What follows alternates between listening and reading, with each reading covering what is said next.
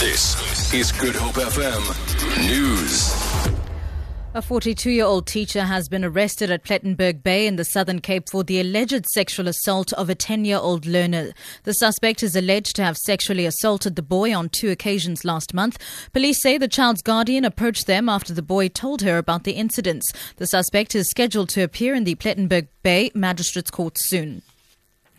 An application for leave to appeal by defence lawyers in the matter involving gang boss George Thomas has continued in the Western Cape High Court. Thomas, who recently got 7 life terms, is appealing his conviction and sentencing with 14 accomplices. His defence argued that the court relied heavily on the testimony of unreliable state witnesses. Lawyers for Rodney Hubert and Ashwin Charles, who were convicted for killing state witnesses Nadine Davids, have argued that the court applied the facts incorrectly and that another court could come to a different conclusion.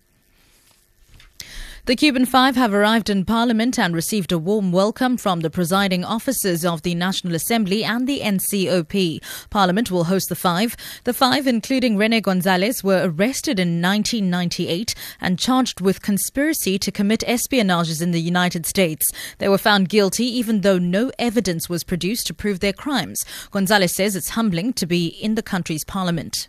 Well, it's a debt that we had with the South African people, with the South African Parliament, who supported the fight throughout the years.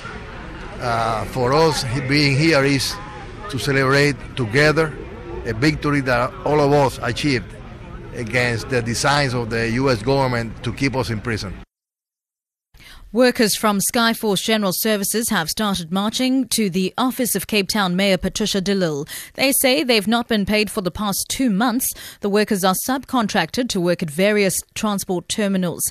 They allege that the company contracted by the city has not contacted them on their pay dispute. The workers want de Lille to intervene.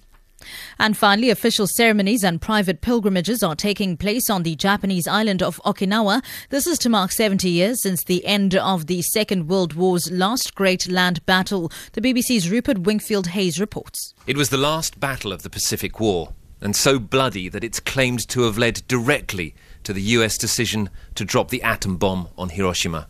Whether that's true, there is no denying the horror. Japanese soldiers were ordered to fight to the last bullet. Okinawan civilians to commit suicide rather than surrender. At the end of it all, on June the 23rd, 100,000 Japanese soldiers lay dead, another 100,000 civilians. For Good Hope FM News, I'm Sibs Matiela.